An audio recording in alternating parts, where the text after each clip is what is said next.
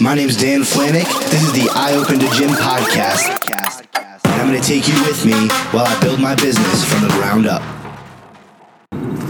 So I thought it would be a good idea to start with kind of like my ultimate vision for the gym that I started, like where I'm at right now. And so I'm at about 20 members right now, and growing pretty steadily each month, adding at least 2 to 4 people per month. Last month I grossed 6 new members last month, which was awesome. And right now I'm in basically like a big walk-in closet. It's like 750 square feet, and my rent is only $500 a month, and I put as much equipment as I could fit in there that in order to train as many people as I could at one time, but obviously not make it too much so it's not congested. And my ultimate goal is I think getting up to about 30 members in the space that I'm at right now would allow me to very easily transition into a bigger space and be able to build it out the way I like to. But my ultimate vision is to use, right now what I'm doing is small group training, so the prices are a bit more expensive, between $300 and $400-ish a month. So what I'd like to do though is create a facility that has small group training, and I'm building that as, I guess we'll call it, the cash cow, the thing that I can always kind of rely on to bring in, to generate plenty of revenue.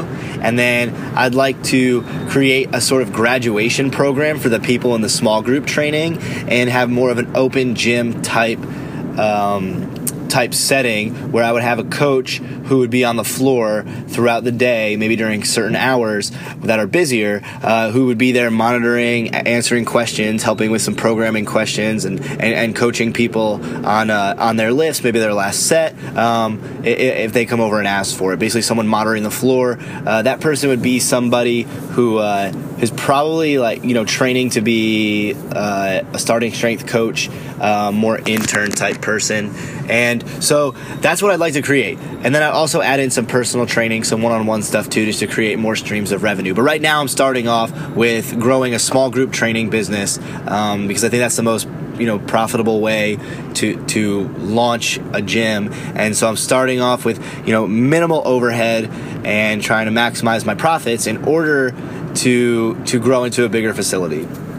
And so that's where I'm at right now. And ultimately I'd really like to be, like, my vision for this is there's only one other barbell training gym in the Finger Lakes area, and that's in Syracuse. And it's not really a gym that's appealing to the everyday person. It's more of something that I'd like to go to and that I do like to go train out of. It's a lot more kind of hardcore, grungy type atmosphere, and that's not what I'm going for. I do like that my people are lifting heavy and it's pretty hardcore for the everyday person, but it's not, it's not just straight like dirty, grungy, black iron gym type setting, which I like, but I know most people that I coach don't like. And so what I'd like to create is, the mecca of the Finger Lakes of people who want to get stronger. And like I said, have various options of training, with small group training, with open gym type membership would be the graduation program from small group training into that, and then some one-on-one training, which would also set people up to move into the either small group training after that or into the open gym type membership. And the way I'm starting it all out is by starting with this small group membership, and that's where I'm at right now. But I just want to share my ultimate vision with you, so that way it kind of gives you some context as to why I'm making certain decisions. And it also is really for me too to kind of put this out there and say it out loud, just helping me to hold myself accountable toward actually like following through with what I'm saying. Because that's what I notice about myself, is I'm really good at starting and I'm really good at kind of taking the leap, but I do notice that sometimes following through with things isn't always a strong point of mine. So I'm using this podcast also as something to hold me accountable to doing what I say that I'm going to do. So thanks for listening. If you like this podcast, please give me a 5-star review and stay tuned for next time.